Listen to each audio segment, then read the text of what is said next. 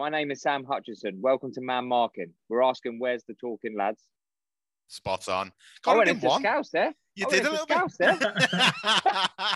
Just taking a piss. Taking the No, absolute I piss. wasn't. I know not to mess around with Scousers. I'm all right, honestly. Danny goes into Scouse every time he plays football. I know, He it's gets heavy, squeakier every time. I know. Like, where are you? Just Jamie Carragher. Just Yeah, straight off that's of it. Yeah. You only get out the game what you put into it, Shelley. Mm-hmm. And I put everything into it I could and still do for the people and for the people that I was playing for and the people that I was manager for. I didn't cheat them out of anything. So I put all my heart and soul to the extent that my family suffered. Do you regret that at all? Oh, yeah, I regret it very much, yeah. Somebody said the football's a matter of life and death to you. I said, listen, it's more important than that.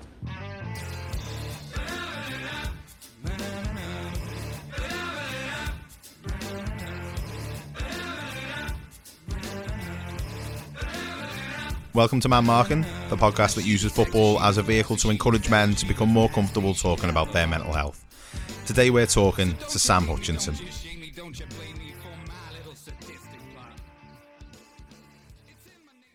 Well, I played for Sheffield Wednesday.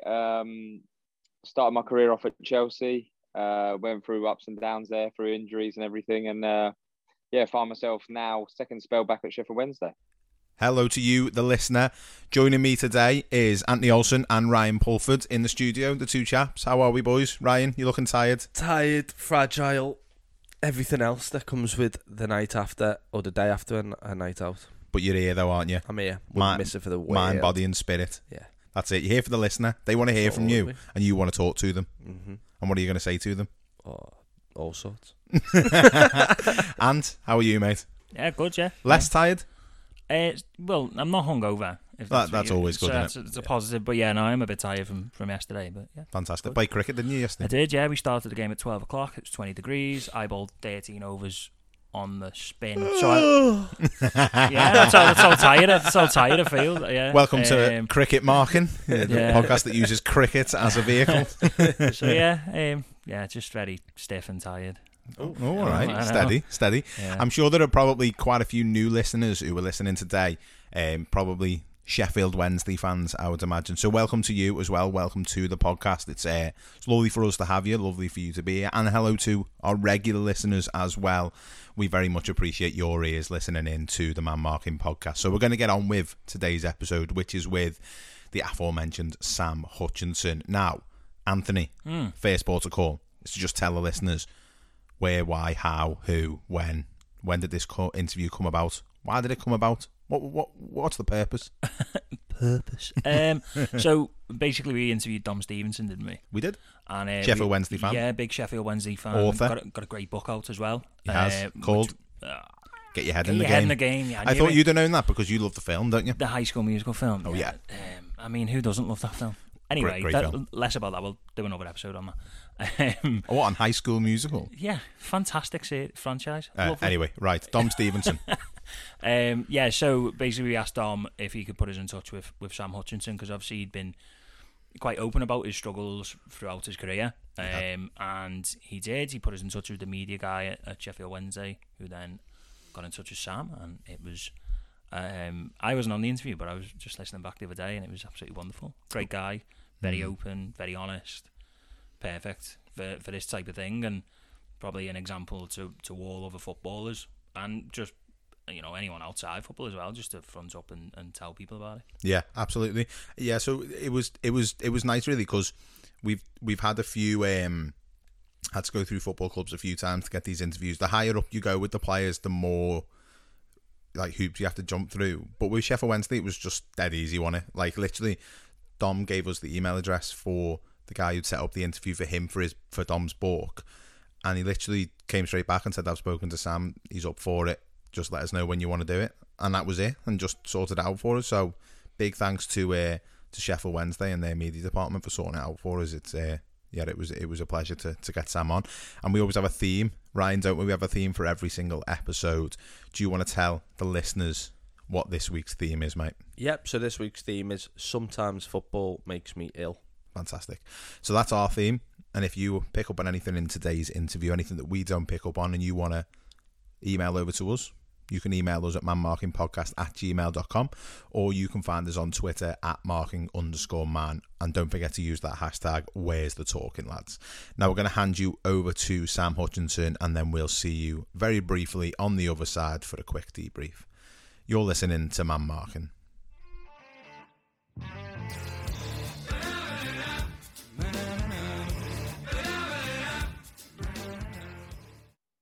Fantastic. Yeah, you touched on there that you started at Chelsea's academy. I believe you're about 9 when you first joined. 7. Started at 7. Okay. Yeah, started at 7. Signed my first contract at 9. So how does that work then? A contract at 9?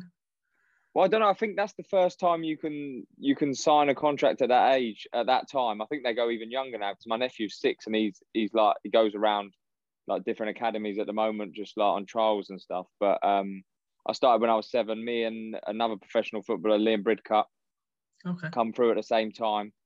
He obviously played for Leeds.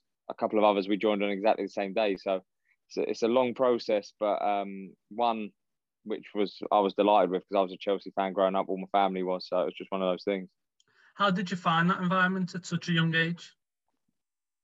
You don't think about it at that age. You're just playing football. Do you know what I mean? It's not until you get older then the sort of pressure hits and that side of it. But I just loved every minute of it. My mum and dad thought I was too young.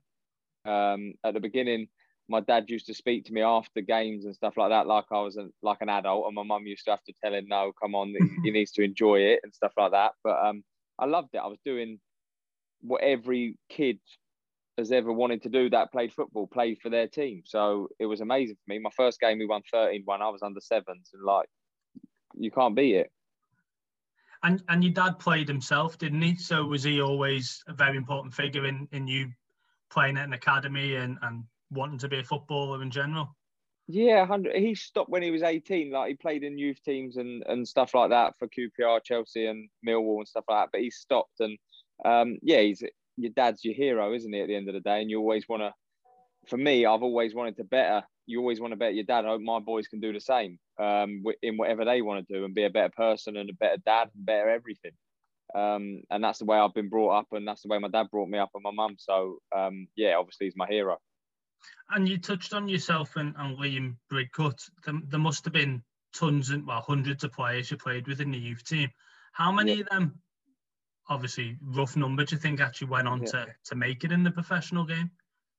Not a lot, but I do, from the age of under 9s, we had me, Liam Bridcut, Jack Cork, Andy King.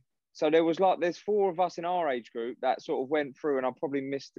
Yeah, I think that 4 sort of made it, and they've had really great careers as well, and done really good things outside of leaving Chelsea and stuff like that. So there's a couple, but it's difficult because it's a long process. You have to be so dedicated. Your family has to be dedicated to it, and you've got to keep wanting to do it. You can't, for me, in the end, you have different parts of your life and different parts of your career that you end up presenting football.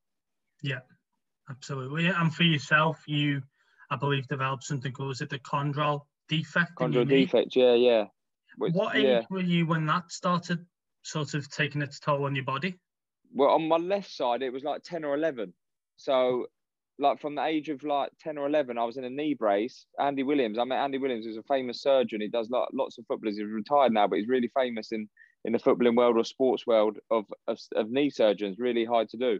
And I met him when I was 10 or 11. He's like a family friend now because I've seen him so much. But so I was in a knee brace from,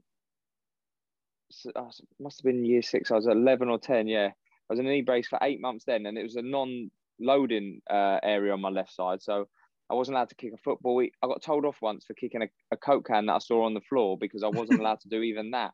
And all I wanted to, as a 10-year-old, 11-year-old, all you want to do is kick stuff, don't you? You want to play football. So that was it. Started then. I was lucky enough to have had a 4-year contract at that age, so it saw me through. But it was a struggle, and that was probably where mentally I struggled at the beginning. Yeah, when you're 11 and 10, you're so far away from being a professional, but that's obviously the dream at the same time, and you're doing well and you're getting contract after contract. Did you feel the pressure at that time, looking back with a bit of hindsight? The only pressure I started feeling was when I come out of the injury, and then you're going for a scholarship and you're 14, 15. And I was struggling. Physically because I hadn't played for so long. I missed like 2 years. And I didn't want to do it anymore at that age. And obviously, like, you get in your family, you struggle with the pressure from your family because they know that you're good enough technically and whatever, because you've gone through that process. But at the end of the day, like, it's got to be within you. And I knew I wanted to play football, but at that time I didn't want to do it. Yeah, absolutely. I can imagine. It's like an addiction. It always has been for me. It's like a real addiction to me, football, because sometimes I really hate it and I do not want to do it, but I can never close it off. It's such a weird. The only way I can describe it is having an addiction, because I can't. It's just there all the time. As much as you can hate it and it's bad for you, and sometimes it is bad for me because it makes me ill, but I always go back to it. And for someone like yourself, who's quite rare to suffer as young as you did, there must have been an element of why me, I imagine, in your thought process, because it wasn't like a nasty tackle or one particular moment. It was almost something that you've just been dealt, the hand you've been dealt almost. Yeah. I suppose, yeah, but I also think that I was so lucky to be where I was and to be looked after at the time, like from my retirement, I resented Chelsea an awful lot because I did things and they made me do things that I should never have done at them ages and stuff. But the way they looked after me, no club would have looked after a player like that. And I was a big part of that from Chelsea. I was there from 7 to 24, and as much as I give to them, they give back to me, and they did really look after me, every staff member, every person at that club. So I always just thought I was lucky, and I still do now. There's a lot of people worse off than me. That was my mentality. Like, wherever I landed, there's always someone worse off than you. Do you know what I mean? And I grew up in Windsor, so the army barracks were there. So I knew boys that went off to Afghanistan and lost their lives or lost loved ones and stuff like that. And it was always just get a grip of reality and check where you're at. And that period you were at Chelsea then, from sort of 06 to 14 as a professional, how many of those years were you dealing with pain and that injury? Was there a period where it was healthy and looking well, or was it a constant battle? Do you know, for 60, I scrambled to get a scholarship. And I was the last one to get a scholarship. Then we went into the under-16s. Like, most of my age group went to England because obviously we was one of the best academies. And then the first 16s, the Victoria Shield, the Shield, I never got called up for. So the first team needed a couple of bodies. So Brendan Rodgers was my youth team manager at the time. He sent me over there, and like Marina, my first training session, I smashed Hernan Crespo. I was a 16-year-old boy, and like, he loved me from there. And so my career progressed more from not being chosen for England than being chosen for England, because from all the England boys, I was like, Mourinho knew me. So It went on from there. And then 17, I made my debut under Mourinho, was moved into the dressing room, and it went on from there, really.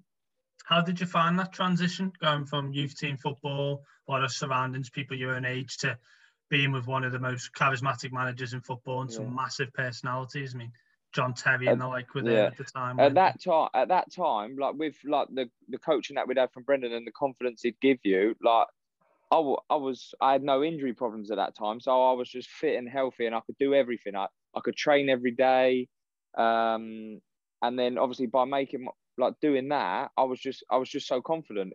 Nothing fazed me, and when you're that age, I don't think it does.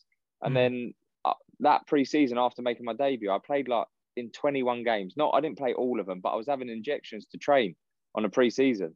Like, I was 17, I was with the first team, and like, some of the boys were saying, "Why are you having an injection?" And like, that pre-season, I missed my great auntie Vi's funeral. Like, I'd do anything to. I was so focused and dedicated to do what I needed to do. I was having an injection, and I just made it worse. I come off a pitch against England. I was captain of England at the time, and the real thing, it just started making me feel sick after games because I was in that much pain. And so I said to him, like, "Look, it's no good." Then we went to Villa Park after that England game, really, and then I come off at half time, and that was it. I had an operation after that, and they said it was 18 to 24 months injured. And that's when it really kicked in. Yeah. You then get to the age of 21 where you made the decision to retire, which by the sounds of it, couldn't have been a decision you made lightly, I don't imagine. No, but the thing was, I was under Ancelotti, and I got back in the squad after like 3 years out, and then I wasn't training. I was playing with like world-class players, and I was doing a training session here and a training session there, regardless of my ability or whatever it used to be. They're obviously going to be miles better. And then I felt the pressure from that, because obviously I knew that I was talented, but the fact of the matter is no one could come back from an injury after 3 years and then go in and out of training sessions. You need to be as fit as you can. And it was so difficult. I couldn't handle the pressure. I couldn't handle the pressure on my body. I couldn't handle it mentally. I couldn't handle anything. And I had no support. No one spoke about stuff like that. And I didn't know what was going on with me. Do you know what I mean? I didn't want to go training. I didn't want to do anything. When you made that decision to retire, how did you approach it with the club? How did you sort of break the news to them, and who did you consult? I had my tonsils taken out, right? It sounds like a really weird story, but I had my tonsils taken out because me and Michael Essien used to get tonsillitis all the time.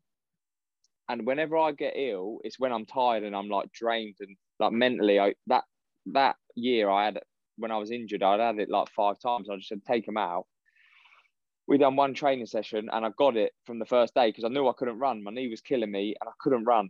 And I was like, oh, I'll get my tonsils out. And I got my tonsils out so I could have time off of work. So because I couldn't physically do it of the pre-season. So, and then once I got so low with that, because I was in pain with that, I just said, look, I've had enough. I can't do it no more.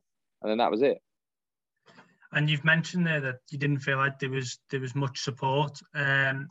Was that, do you think, because it wasn't available, or maybe you didn't want to ask, or aside from Chelsea, anything the PFA would do? Back then, 11 years ago, it was, no one spoke about anything. I didn't know. I was a 21-year-old man going through. I just thought I was upset because I was always injured. I didn't know what I was going through until I had like suicidal thoughts. Then I knew I had to tell someone.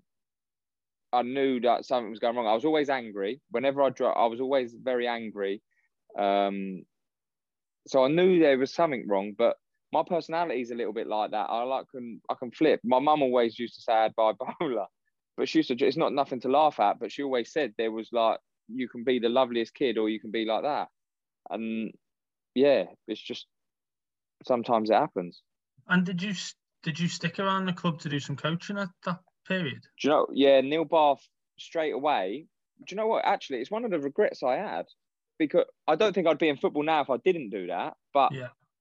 I was driving back the other day because I live in Sheffield. I'm back at Sheffield Wednesday, but I live in Ascot. So my family are in Ascot, and I'm doing driving up and down. And I was thinking about it the other day, like thinking, I should have just spent that time 6 months away from football, but it kept me in football, and I sort of done some mentoring. I went to university and just tried to live a normal life.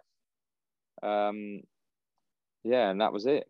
Yeah, it's funny, you know, the reason I ask is because I remember seeing on the Sky Sports ticker about you retiring, and it said after it, but you're staying on to coach or something along those lines. They wanted me to coach a lot, and I was too close to it. I didn't want to coach, and I still haven't done my badges, and I regret that now because I want to stay in football, and I love football, and I have that passion for it again. But when you're that young, you're so close to it. Even when someone retires like older than me, like you're so close to it. Sometimes you need a rest from it if you've done it for so long. So I stuck around, done a bit of mentoring, went to university, and that was it really. Just kept my feet in the door. I always used to go and see like my mates at the club and stuff like that, and see the boys, but it never was the same. But I was happy to be out of it. I never wanted to go back. And you've actually been very honest about that, and also been very honest about your depression. Do you remember when you kind of realised that you were depressed and it was no longer just a joke of how you feel? It was actually, I need help for this. Yeah, I can't remember if it was before I retired or I believe it was after, and it was going through, and when they was going to let it out, because it took ages to come out, and I just wanted it out straight away. So I think there was like a press release in August, but I'd said it on June the 1st. So I just wanted it out, and it hadn't come. And then I was driving one day, and I live in quite a rural area, and I just thought, what if I just go and smash into one of them tractors or drive or do something on the other side of the road? And once I started thinking like that, I was thinking, what am I doing? What is going through my head? So I said to Eva, the doctor at the time, I had a really good relationship with her. I said, look, I'm having some bad thoughts. And obviously I said it went into depth and stuff like that. And then it went from there.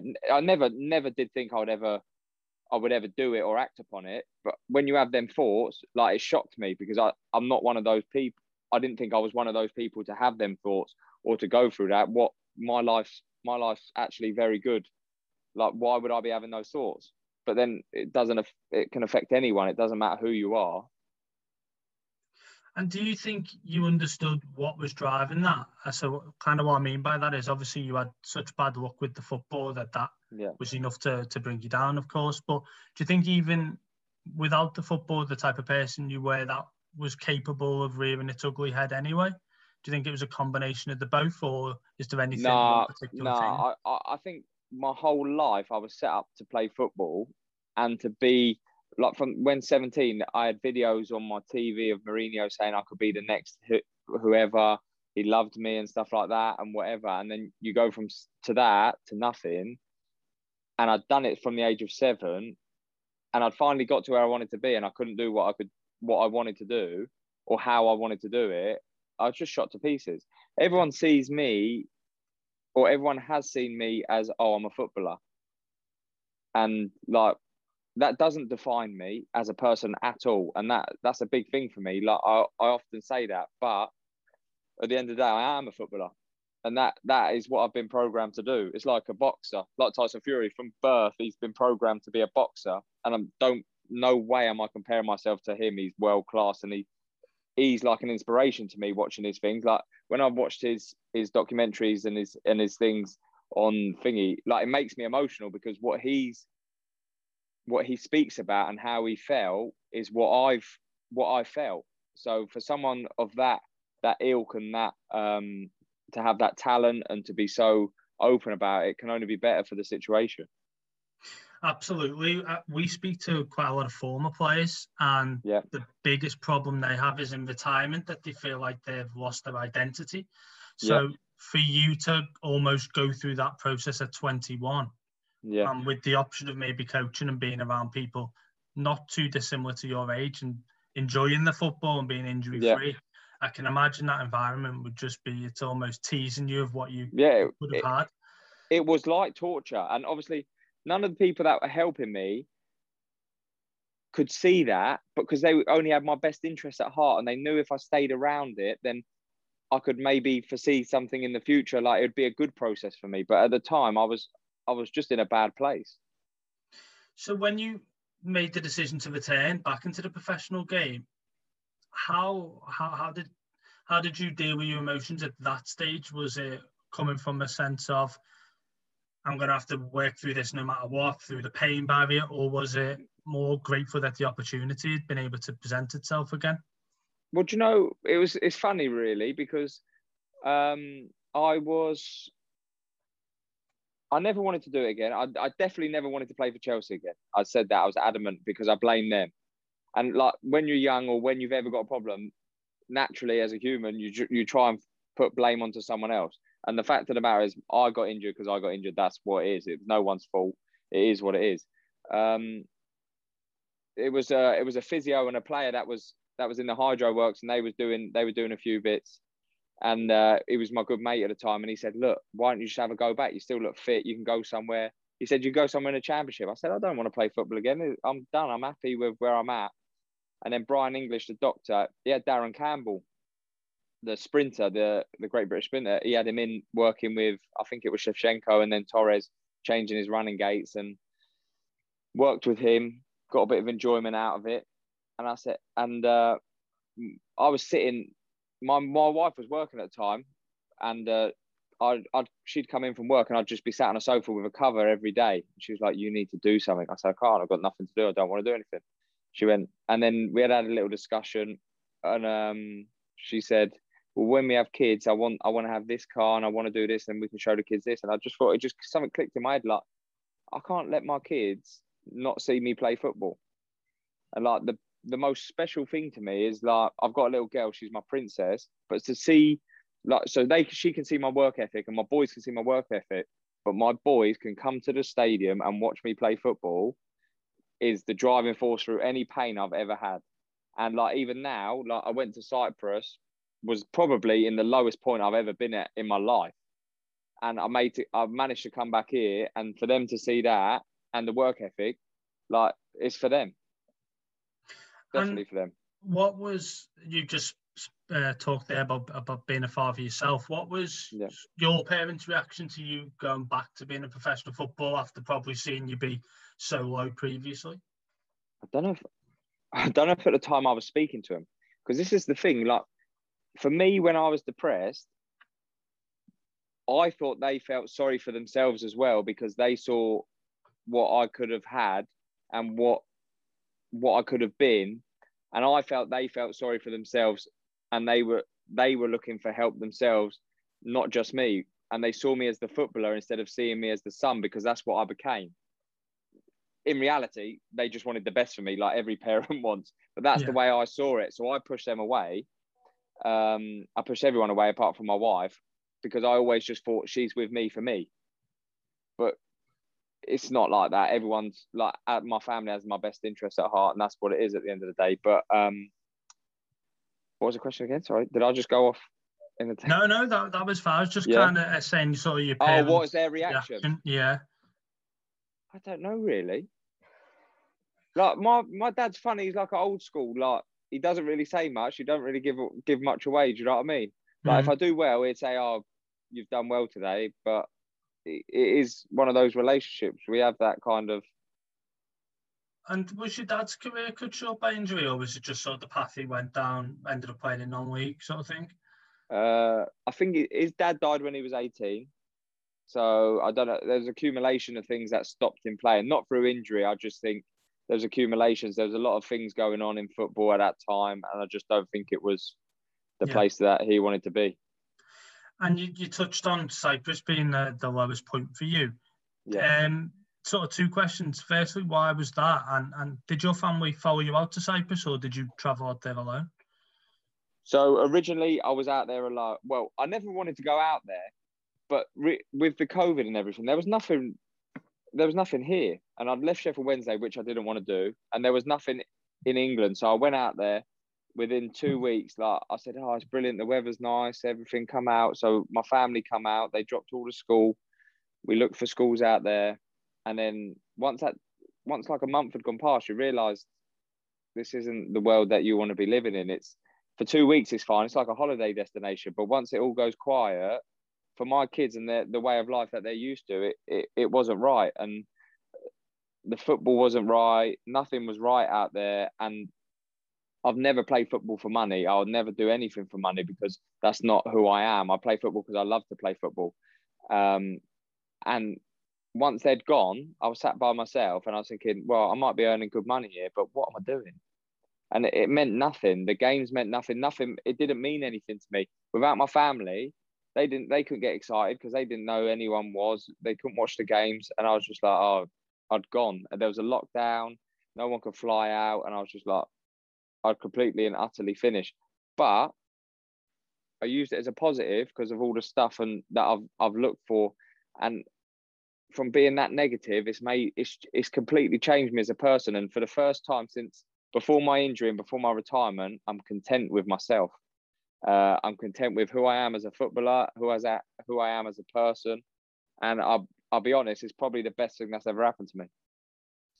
Sam, you've obviously been, as we've mentioned, very open about the stuff that you've gone through and the emotions that you've kind of dealt with over the last sort of 10, 11 years or so. One of the things that we want to ask you was, in terms of behind the scenes at football clubs between players, so in dressing rooms, training grounds, on the bus, in hotels and that type of thing, is that the type of thing that players would confide in one another about? Would you talk about it? Is there an open dialogue between the players, or is it kind of no? I don't think there's anything. I don't think there's even anything in the clubs, really, if I'm perfectly honest. Not that I've seen. Obviously, I can only speak from the clubs I've been at. And obviously, Chelsea's going to be a lot different now because they're going to come. They have the best of everything, but there's not, and it's frightening, really, because you have all the physios. I was saying about it the other day. You have the doctors, you have the physios, and you're always trying to work on your body, but that's your strongest part of your body. So why it's not? for me, it should be put in place at every club. You should have someone just to liaise with, to speak to. I know Wolves do. Wolves have one for the manager and the players, and then both together. So they work on it. But the boys don't speak about it. It's very... I was only speaking today about another boy that we play with. He's had quite a lot of injuries. He's only young, but he's had quite a lot of injuries, and he's struggled. And I was saying to him, do you speak to anyone about it? And he was like, no. And I said, you should, because regardless if you don't think there's anything wrong, you've gone from playing all the time to not playing. It messes you up, because it's not just your expectations. Everyone has an expectation on you, from your club to your family to your friends. They all expect you to be this next best thing and you to be the best at everything. But reality is, no, not everyone can be. So with that particular player, then, have you been able to act as a bit of a confidant for him, a bit of a role model for considering what you've gone through? Do you know what? It's the first time I pulled him today, because he's quite quiet, and we spoke about it.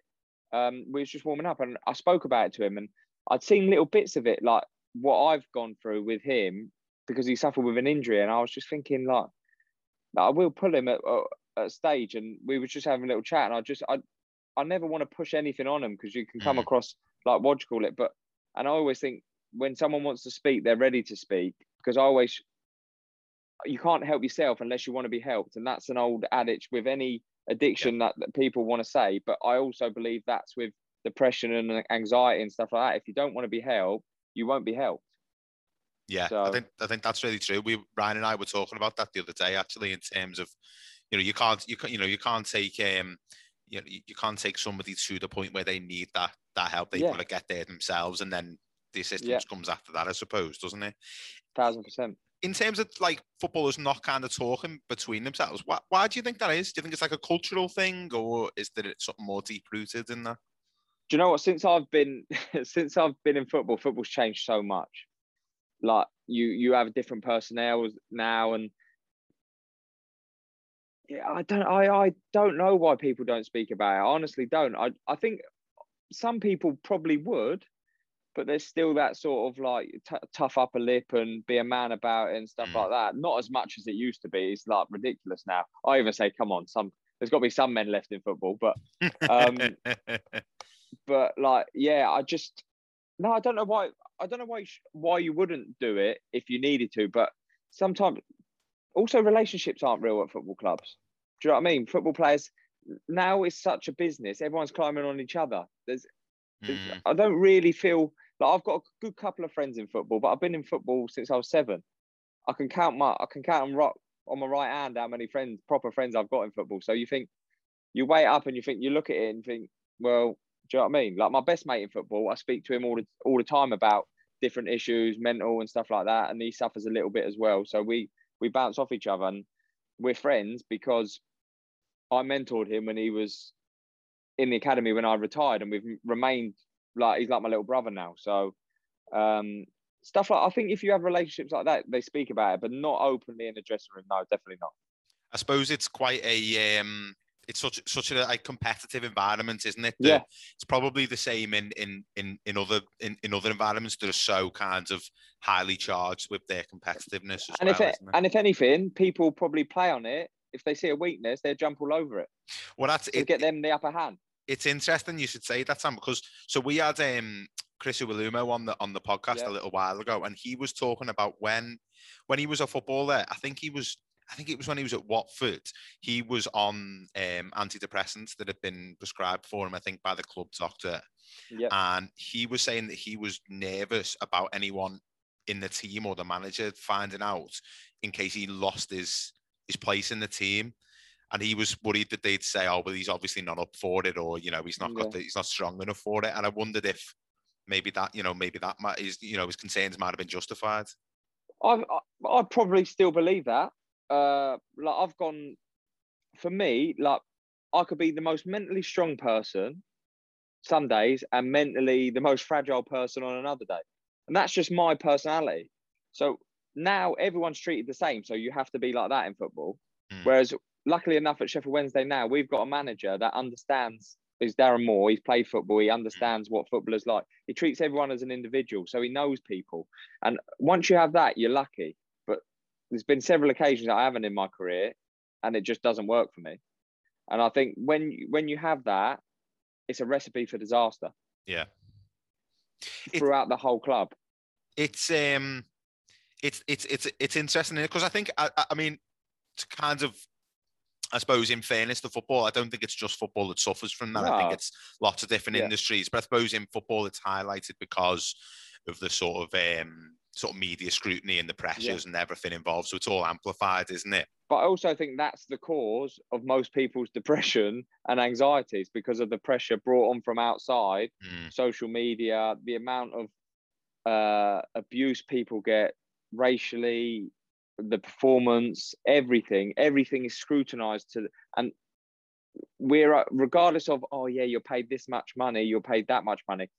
We are only human, and we are the same people as everyone else that grew up playing in the garden or whatever. We don't come and scrutinize a painter's work or something like that. Do you know what I mean? Or like a carpenter or something like that. You don't get someone standing behind just because you pay thousands. You're meant to mentally be able to cope with that. Well, if you're not getting any support at a club, how are you any different to anyone else? Does that breed any resentment amongst players at all? You know, the abuse. I mean, particularly it seems in the last few years, it's gotten particularly bad with the online abuse. Well, I just think there's just a massive gap now between fans and players and people in the limelight and fans. I think they'll just become greater and greater, purely because people say, oh, they're not in touch with reality. Yeah, they are, but their reality is getting abused. And people are getting abused for what? For doing well. Because I tell you what, the people that abuse them couldn't do a tenth for... Look at Jesse Lingard at the moment. He's on an absolute fire for West Ham. He's gone there. David Moyes has probably put his arm around him, given him a little bit of confidence and said, no, I know what you're good at. I know what... And he's gone, scored in his first game, and he's taken off. It doesn't become a bad player overnight, but when you're getting abused, his confidence was probably shattered. You don't know what's going on in the background. Maybe he had problems with his family or whatever, and he sorted them out. And now for someone to do well now, it's a bad thing. We live in a culture that's just fully negative, and they wonder why people suffer so much with depression and anxiety. People want to build them up so they can tear them back down again, don't they? 100%. And we don't celebrate people being good. It's like the England national team. Straight away, we're negative straight away about it. But why? Because mainly it's jealousy, because they see something on social media and they haven't got it, and they're jealous of the fact. Yeah. I don't use any social media. I don't use anything. I don't see anything. I thought that was interesting, Sam. Is that a conscious decision that you make to not engage in that type of... Well, I'm useless with technology. I never got on with it. Like, I've had you got on the call. You got on this call. Just about. I had to FaceTime my missus to know how to do it, because she normally does everything. So I've had an email address 4 years. That's me. That's what I've had. So no, I think a lot of people use it now for money and fame and stuff like that, and they don't like the consequence of it. So I think, for me, no, I don't do anything. One, I don't do anything for money, and two, I'm private. I don't want people seeing what I do. I don't really care. I don't want to show off what I've got or what I haven't got. I'll applaud anyone that has achieved and that can afford or do whatever they want in life, because I think you've worked hard, because I know the sacrifices I've had to put in for what I've got. So I'd celebrate that, but I don't need to show off or feel. That's the way I look at it anyway. Yeah, you don't need someone else to justify it. You can't. Exactly. I'm happy with myself. Yeah. That's one of the things I was wondering, Sam, was you said a couple of times about you've now in a position where you feel kind of more comfortable with who you are, and I suppose that's probably the good bits and the bad bits, isn't it? Yeah. You used the word before when you were talking about football that it can make you ill, which I thought was really interesting that you use that word, because I feel like that's the correct word, but we don't say it enough that's what it is. No, you don't. Yeah, and it's horrible. It's like, I've always said, like, up until this point when I come back to Sheffield Wednesday, I always said that it was like it tortured me, and it really has tortured me throughout my whole life. 4 years ago, I was petrified to go out and play because I knew I'd come off injured. And whether that's I'm putting that in my head, I was still coming off with proper injuries. One time I slipped over in the 5th minute and broke my heel. They said, "Oh, we've never seen this before. Like, it only happens on car crashes." Like, and that's just like, Do you know what I mean? And I played on for 45 minutes with that, just purely because I didn't want to come off halfway through a game. I didn't even know you could break your heel. I didn't even know it was a thing. God knows what happened. Honestly, my body's just not meant to play football, but it just does it. It just happens now, so it's all right.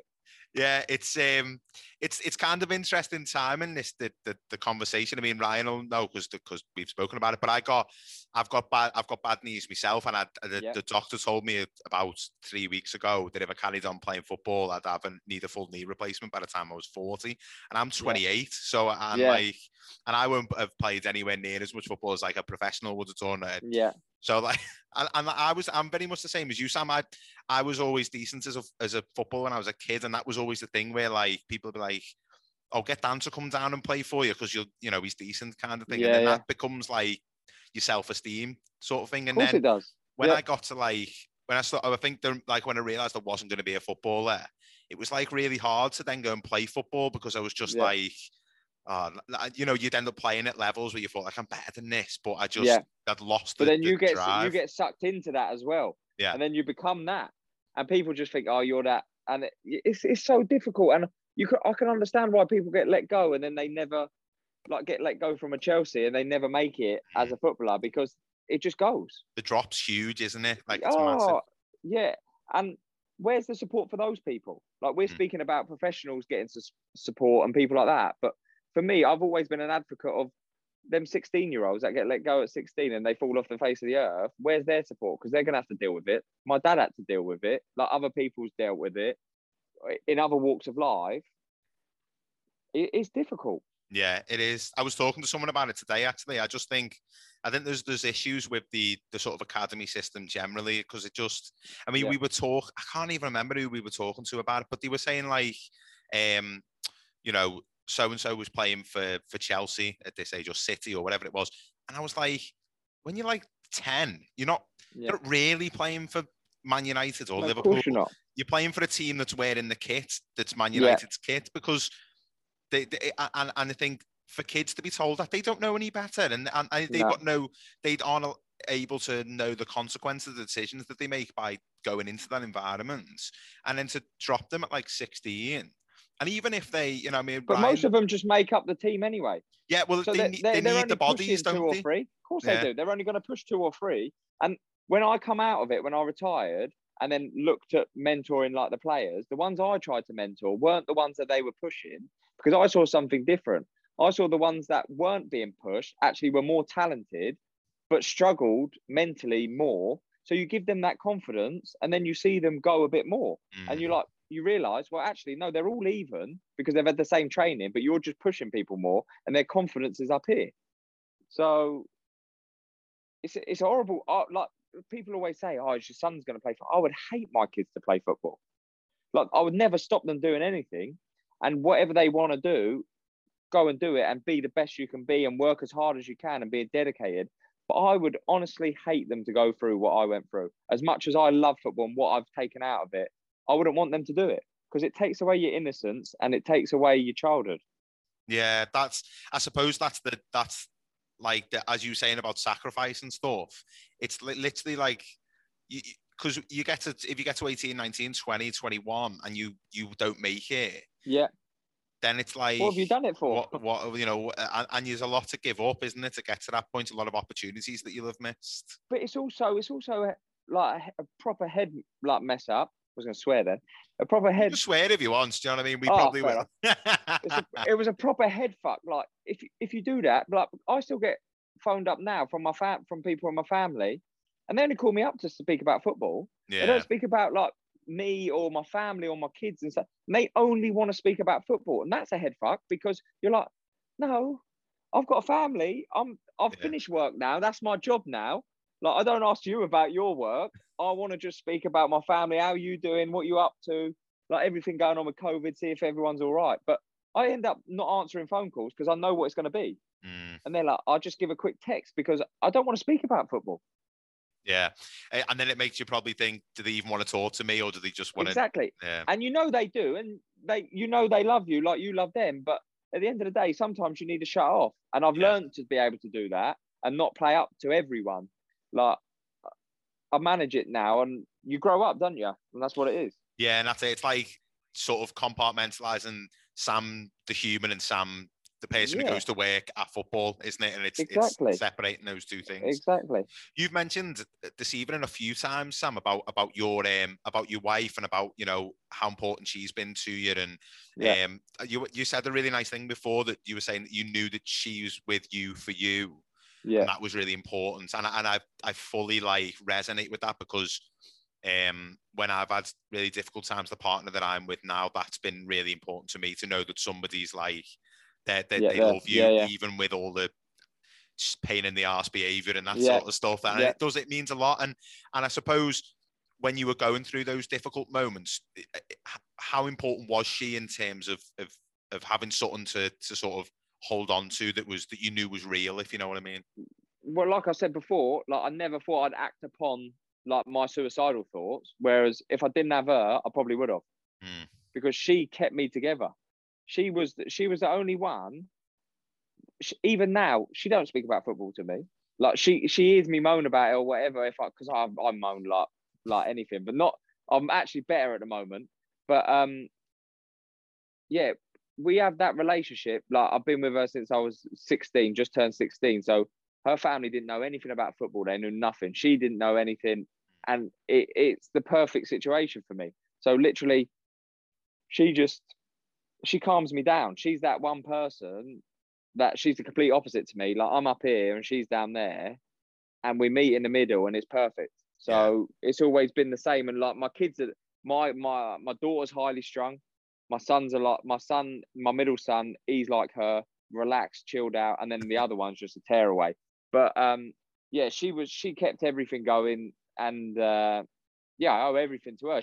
Do you know what one of the things was? We was on holiday in Dubai, and this was what the final last straw. And I told someone this the other day, and it's the only person I told. She knows the story. And she said, "Don't ever tell anyone this because it makes me look bad."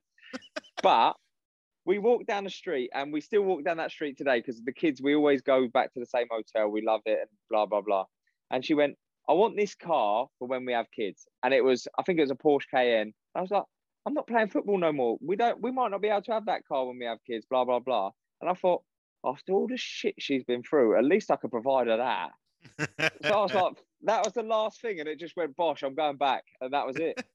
I really hope my other half doesn't listen to this and expects me to get it. But you've dropped me in it now, Sam. She's never had one. I never got her one, but I was able to get her one if I wanted to get her one. And I presume she was, when you were kind of in that position to feel ready to talk, was she the first person or one of the first people that you kind of... She's always the first person I speak to anything. Yeah. After this interview, I'll ring her up and tell her how it went and stuff like that. Like, she's the only one that probably can put up with me, because she really knows me.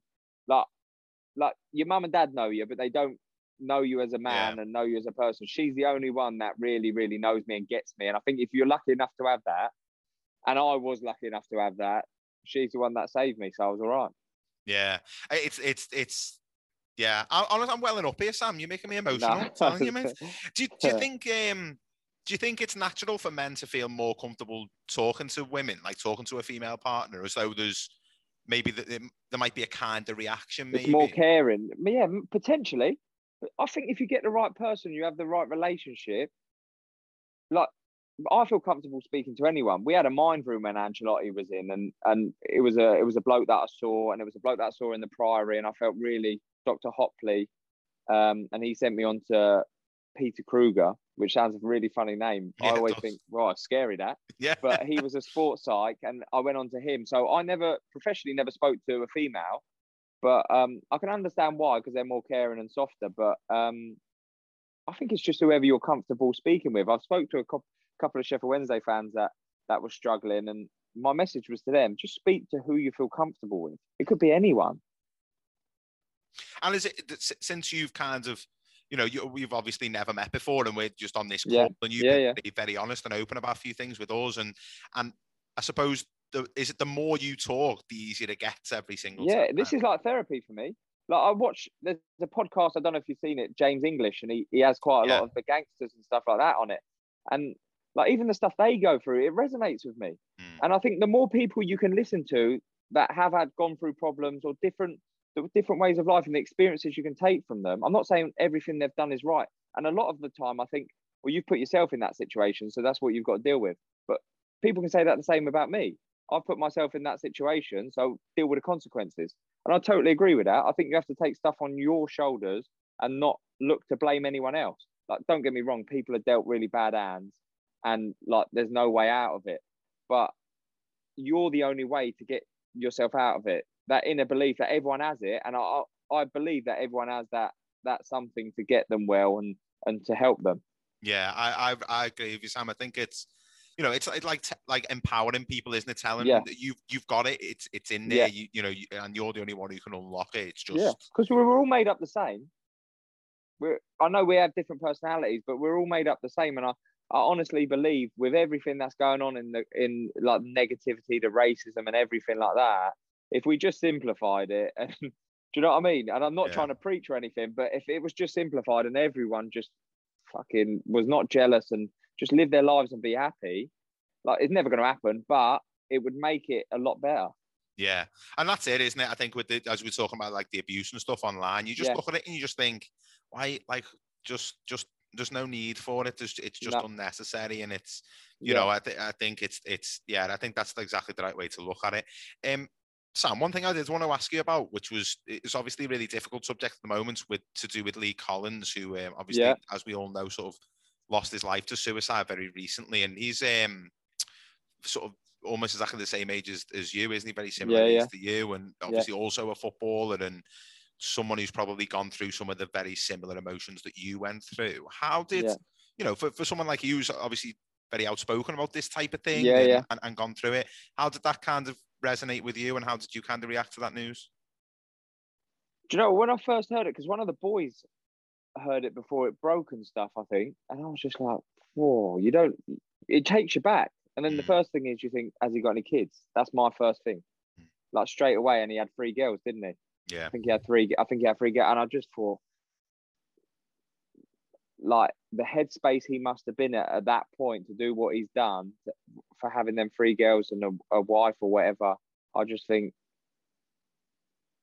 what can you say? Like, I didn't know him as a person, but straight away, you just feel. I felt went to the kids. I just felt so sorry for the kids because they've lost out on a dad they didn't ask him to go through all the pressure and everything that he had to do and whatever. I don't know the reasoning behind it, but you look into it and you can think about what he has to go through as a footballer, as a professional or whatever. And you just think, just horrible. Yeah. Horrible. And you said there that one of the other lads in the team was someone else had heard it before you. What was the reaction from the players? I mean, I know we said before it's not something that the footballers talk about. I don't think people are shocked. I don't think people are shocked. And I don't think it'll be the last time. Because the pressure, whatever level you're at now, is just mounting uncontrollably, like we spoke about before, with the abuse, the social media, the scrutiny put on everyone. Some people are not programmed to deal with that. They're programmed to play football because they've played football from, what do you call it? But unless you're teaching them in academies and teaching them, like, and adding that in their training, how is a normal person ever going to cope with that? Because that's all we are as footballers. You're still a person. You're still a human. You still have the same emotions as everyone else. It's like the people that go in to Love Island or Big Brother, and the ones that have struggled with that. They've gone from 0 to 100 and then gone, oh no, like, and then can't cope. That's the same with a footballer. Granted, it might have gone through childhood and gone through like a longer stage, but it's still the same thing. Just because you get paid money, it doesn't mean you can cope with these things. No, and the pressure now is just immense. Yeah, and that's it's funny, isn't it, that when people use that argument of, well, the cop out. Yeah, it is. It's lazy, completely. Isn't it? Yeah. Well, look at Tyson Fury. Probably the greatest boxer Britain will ever see. He'd done everything and then fell off. But he was at the top. So he had all the money in the world. But no, because it doesn't discriminate. It messes you up. He had all the pressure on him. He was probably doing for everyone. It doesn't discriminate. Yeah, 100%, mate. And I think you've kind of referenced it before about your coaching badges and that type of thing. And, you know, I mean, you're only 31, and I'd imagine you're not looking to hang up your boots anytime No, soon. definitely not. I don't want to retire you by the end of this. Please don't. No, I mean, once you've had a little stint at Tranmere, which is our team, then you can retire. I'm not going. I'll be honest with you. I'm not going any more north than Sheffield. I said that when I come up here. We're further down, mate. You're all right. We're basically south by the time you get to us from Sheffield. You've got quite a lot of good players anyway, haven't you? You've got. We got Vaughan. Vaughan and Jay Spearing. I can see you and Jay in the middle of midfield pulling the strings. I used to play against him in a youth team when he was at Liverpool, Spearing. So he's my age. So yeah. I can see it. I can see it now. What a midfield duo it'll be. Get Liam Palmer to come back with you as well, and we'll be flying. He speaks fondly of Tranmere Palms. He's my closest at Sheffield Wednesday. So he was brilliant for us, wasn't he? Right, Liam Palmer was great, wasn't he? Yeah, he was excellent, really good. But I'd imagine then that you seem like the type of person who's probably thinking about, you know, what am I going to do next? What would I like to do? Have you got any kinds of thoughts about what I kind of want to do next? When I retired, I did a lot of media work, funnily enough. I worked for Chelsea TV and I'd like to go that side, but I'd also like to help, like with like the mental side of it. And I don't know how I could and how I'd get into it, but I would love to help players and young players, not just coach. Like anyone could be a coach, I think, but with the experience I've had in football and what I've gone through, I'd like to help and mentor and do that side of it. I don't know how it would work and what would happen, but yeah, I know for a fact. We spoke about, did the PFA help? I got someone to ring the PFA hotline once to speak to someone because they felt depressed and whatever. And one of the guys, I won't say who his name is, he went, "All right, bruv," and answered the phone like that. Seriously? So, what is that? Was that like a player hotline? Is that what you're told or given the advice? He got a number. He got a number for someone quite high up. He was like, "All right, mate, how you doing, bro?" And I was like, and I was on the other side, and I could hear it, and I was like, "What on earth is going on there?" If you feel depressed and you're a bit suicidal, and you get that answer in a phone call, and I'm not slamming the PFA because I don't know what they're like now because mine was external, so I went from Chelsea, so I got the best. What do you call it? But I heard that, and I was like, good God. How is that going to help anyone? Just that straight away, that would be like off, done. Yeah. Not speaking to them again. It's interesting because we had a conversation with a footballer a while ago. I can't remember who it was, but he was not someone who's ever had any particularly strong difficulties with his mental health or anything. And I remember just kind of posing the question to him, like, you know, if you're in that position, would you know where to go or who to speak to? And he was kind of like, it's never really been something I've thought about, so I don't really know. And I was kind of like, with mental health, it needs to be like dead easy to access. Yeah. It needs to be like obvious. 1,000%. But like the PFA, they come in and do a workshop. Obviously, they haven't recently, but they do a workshop on like gambling, mental health, the booking system and the drugs and stuff like that. But I'm not being funny. I've sat on the end of millions of them and they're an hour long and they try and do them as short as possible, but it's protocol. You're not going to get 30 lads sitting in there listening to a load of rubbish of slides and stuff like that. There's got to be, I'm not saying I don't have a different way of doing it. I'm not saying there's a better way that I know of, but I'm just saying there's got to be a way that you're going to get through to people better than that. Yeah. Because it's not working. I wonder if, you know, what you were saying before, Sam, I wonder if, so we had, Ryan's said a few times you could have like a head of well-being or a well-being person at a club. Yeah. I'd imagine like someone like yourself and I talked about Chris Uwalumo before as well. And I think we had the same conversation with him. To work at a club and it could be a full-time role. Yeah. The fact that you've spoken publicly right in the middle of when you're at like the top of your game about those times that you've had difficulties, depression, anxiety, use those words. You like have given permission to other players to come and knock on your door and speak. Well, I think Chelsea have that. Chelsea have a well-being. Chelsea have ahead of that. They have, obviously, the bigger club you're at, they go in different steps and steps. I haven't been there for so long, and what they had in place is obviously going to change. But like the levels that we've just spoke about, that Lee Collins, when are they going to get it? Yeah. When is the help needed for them? The ones that, like, all right, granted, so you're not allowed mental health because you get paid loads of money, apparently.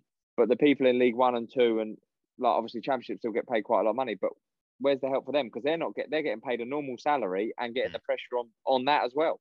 Yeah, and so they're in a worse situation. Yeah, and they can't afford the help and don't have the help. Yeah, exactly. And it's also like it's access, isn't it? It's getting access to it, and it's difficult, isn't it? But I think it's there's too much money in the industry for it not to be available for people, isn't it? And a club wouldn't think twice about having a physio at a club. So you have to have a physio. You have to have a club doctor.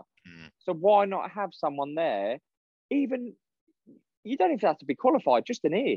Yeah, just someone to speak to, and it takes the weight off, doesn't it? Massively. Of course it does. Yeah, of course it does. And for performance, it's a no-brainer. Yeah, well, they go hand in hand, wouldn't they? And I think that's the that's the way that it'll always be with professional players. Welcome back. I've still got Ant, I've still got Ryan. Chaps, thoughts, Ryan? You obviously were on that interview with me. Yep. What was your sort of takeaways from it? Do you know what? I was probably listening back rather than being on it. What I really liked was how bullish he was around his own mental health. Yeah, determination to get himself better at times when he was struggling. And I think anybody listening who's going through anything difficult or has done in the past, it was kind of a lesson to take control and understand you can influence your own mental health, even at your lowest and darkest points. Obviously, he talks a lot about his family and the support network he had. A lot of what he did was with his kids and his missus in mind. But that was the biggest takeaway for me, was just sort of the ownership he put on his own mental well-being. Well, it was funny because you used honesty at the top of the show, and I think that was, I kind of always am worried about the word honest, because you see that a lot when people go, so-and-so is, honest and open and this and that and all the rest of it. And what they mean is like they're just talking about stuff that's relating to them. Whereas I feel like what was really genuinely honest about what Sam was saying was we were asking him questions, and often, even on our podcast, but on lots of podcasts you hear, people will skate around and answer because they are either not wanting to fully nail their colours to the mast on something, or they don't want to upset somebody. But Sam would just say, we said to him, would that be the type of thing the footballers would talk about between themselves, or would you be able to talk to the club about that? And he was like, no, not really, not as far as I'm aware. And his experience are obviously only within the clubs he's played for, and there are a plethora of clubs across the country, but he was just nailed his colours to the mast, didn't he? Just very honest about it and said, this is my experience of it, and this is how I've dealt with it.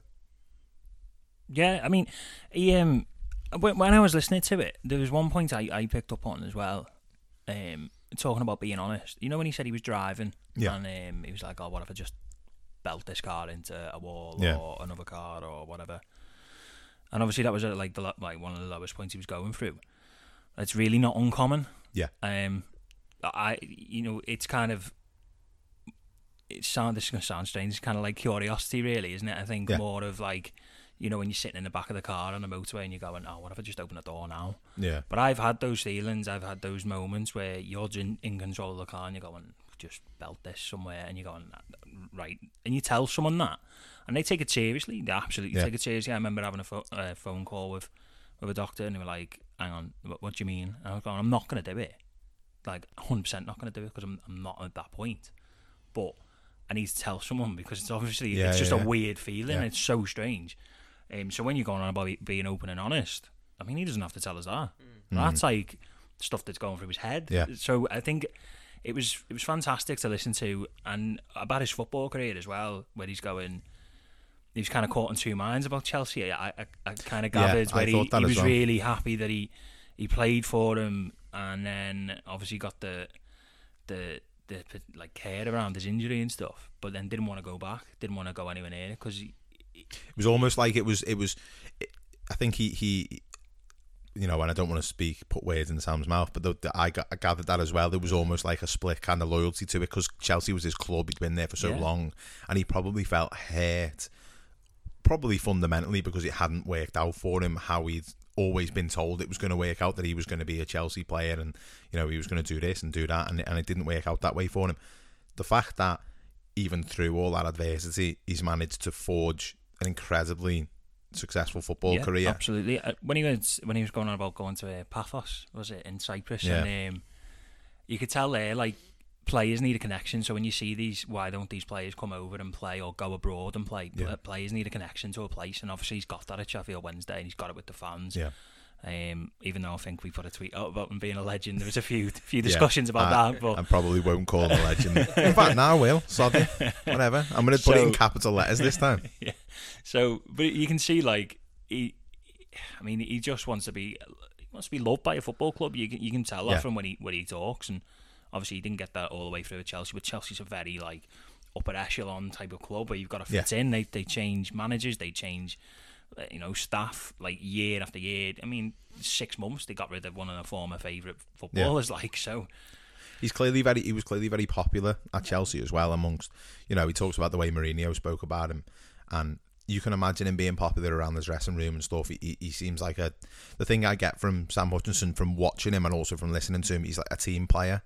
Like the type of footballer that he is. Do you reckon him and Essien just drank out of the same drink all the time? Well, I was going to say to him, why you and Michael Essien keep kissing each other? But I thought, I don't, yeah.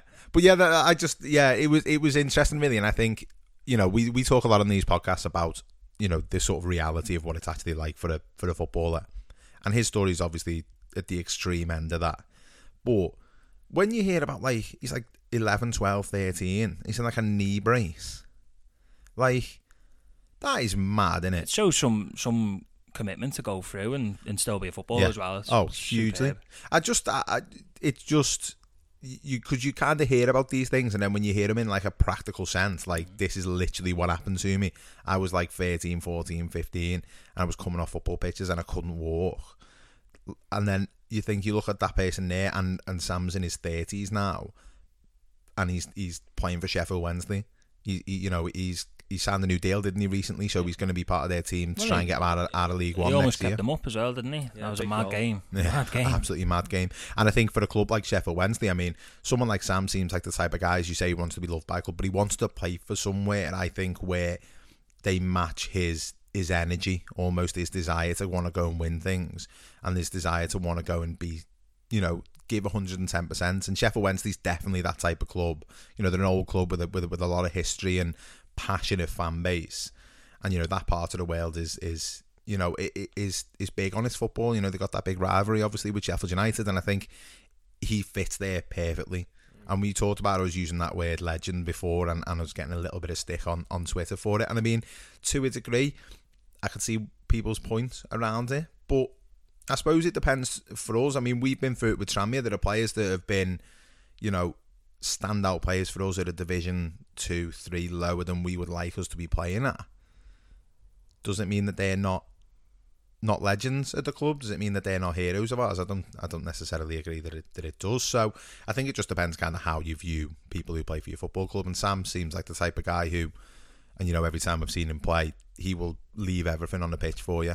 And I don't think as a football fan you can really ask for an enormous amount more from a player. And added to that, all the stuff that he's gone through, and he's been able to come out and talk about it and open that door to other people as well. There is absolutely no doubt that him coming out and speaking and being as honest as he's been, and as eloquent as he's been in the way that he talks about it, using the right terminology. We used the theme, we said ill, and I think that's important, isn't it? How many people have we spoken to in this podcast and we don't hear that word, do we? Ill, sick, and it's constantly talking about mental health and physical health are one and the same. And I think you would say ill or sick if it was a physical ailment, but we don't with mental health. So it's really important to use that language when we start to get a more rounded understanding of exactly what mental health is. And yeah, I'm looking forward to seeing Sam in League One next season, tearing it up. I'm kind of gutted we didn't get promoted. I'd love to have seen him at Prenton Park. That would have been great. It's funny as well how them and Sheffield United always seem to miss each other. Yeah. Like they've come back into the Championship, they've gone down.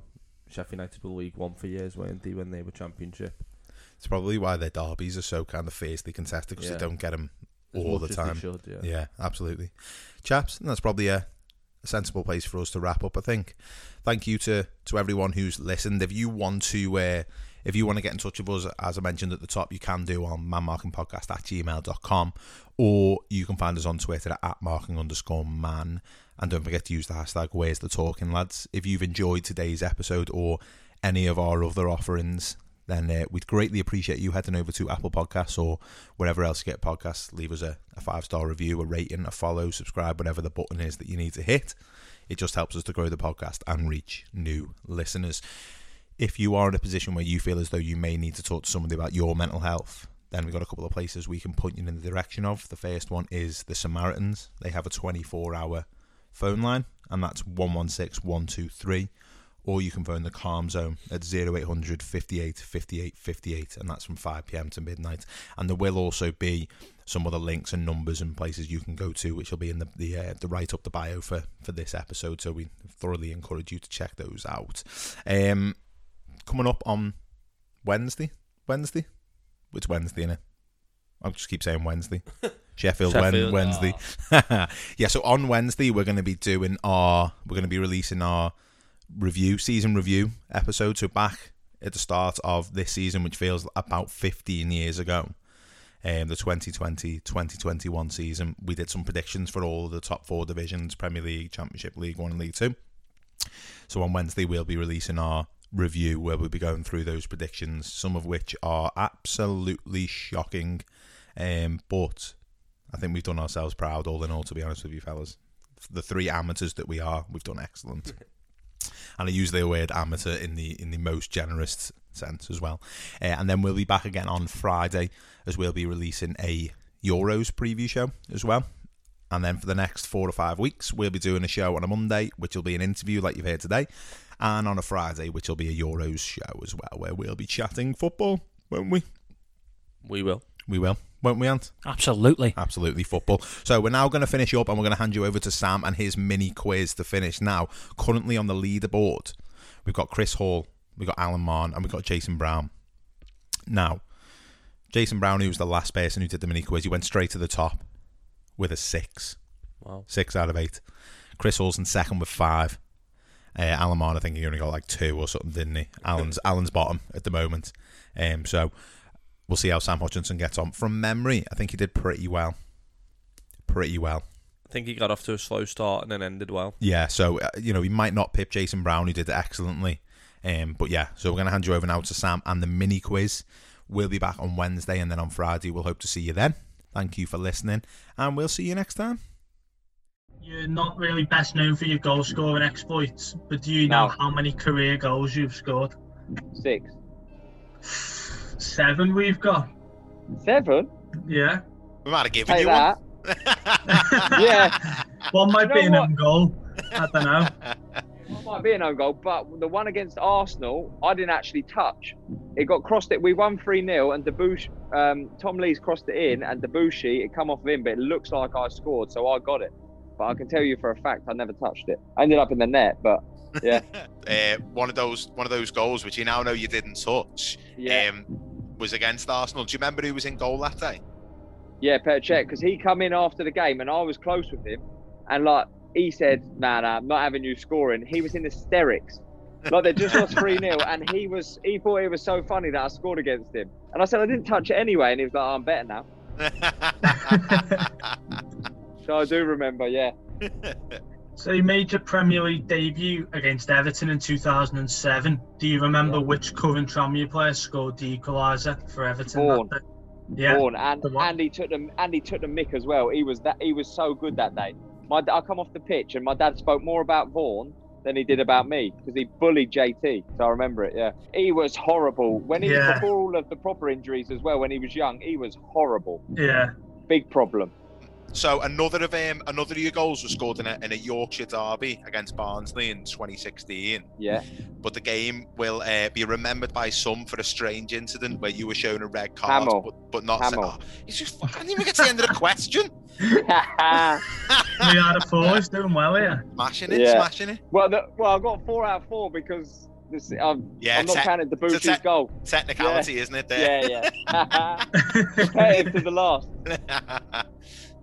Okay, yeah, we'll give you 4 out of 4. So question 5, you're of course from Windsor, famous for Legoland, but do you know which of the former Chelsea player was born and lived in Windsor? Oh, Peter Osgood. Yeah. Yeah, flying 5 for 5. Yeah, but I know some of his family, so yeah, I know, yeah. So you made your Vitesse debut in a 1-0 win away to Ajax in 2013. You can have this question. I don't care about Vitesse. So there were 2 current Premier League players in the team with you that day. Do you remember who they were? Davy Proper. Yeah. And Pat Van Aanholt. Yeah, Pat Van Aanholt. Yeah, Pat's a good geezer. Pat come to Chelsea when he was young. Yeah. So I grew up with him. He's crazy, but he's a really nice guy. Vitesse is like a boarding school for Chelsea, isn't it? Like you just get sent there. I got sent there to see a physio. Get on that, and they never told me. I had a 3-week-old baby, and they sent me to Vitesse to see a physio. End up playing against Ajax. Yeah, terrible. So obviously you spent a large portion of your career at Sheffield Wednesday, who have a very unusual name, Wednesday. Do you know why they're called Wednesday? Formed on a Wednesday? That's worth a go. Not a bad shout. A lot of the players were traders and they were only able to play on a Wednesday. There we go. Back in 1887. There we go. Never knew that. You're going to ask me loads of Wednesday questions now, and I can slip up here. Well, we thought we'd be kind to you because we thought we wouldn't drop you in here that much. So you obviously spent a short time at Paphos in Cyprus. So if I was to go on holiday to Paphos, which famous landmark named after a Greek goddess could I visit? I don't know, mate. I didn't go outside in Paphos. I went to the airport and I went to the training ground and it wasn't for me. It was Aphrodite's Rock. There we go. Yeah, I've heard about Aphrodite's Rock. Yeah, never went. Sam, that's all the you'll be glad to know that's the quiz done. Perfect. I enjoyed it. There's a few English lads at Paphos. Was Ben Murphy there when you were there? Yeah, Rush was there and Jason Punchin. Yeah. But Punchin's like the king of Paphos. He loves it. Honestly, I'm not trying to badmouth it and be negative, but I do not know why. They had that manager, didn't they? I don't know if he still is, a Constantine, who's been like... Yeah, he's there now. He wasn't there with me, but he's there now. He's been manager of like every random country you can think of, hasn't he? There's been 4 managers this season. It started off with John Toshak's son. Oh, really? Yeah, it did, didn't That's it? how I went out there. That's how I went out there with him. Then he got sacked and they brought in a Ukrainian guy and it was just crazy. It was honestly, you'd never know. Oh, it's crazy out there. I didn't get paid for the first 3 months. Fucking hell. Oh, really? Yeah. They still owe me money as well. Good luck getting that. Why do you think I'll come back? If you ever need to go on a raiding mission over to Cyprus to get it, I'll come with you. I'll go and visit Aphrodite's Rock while we're out there. Yeah.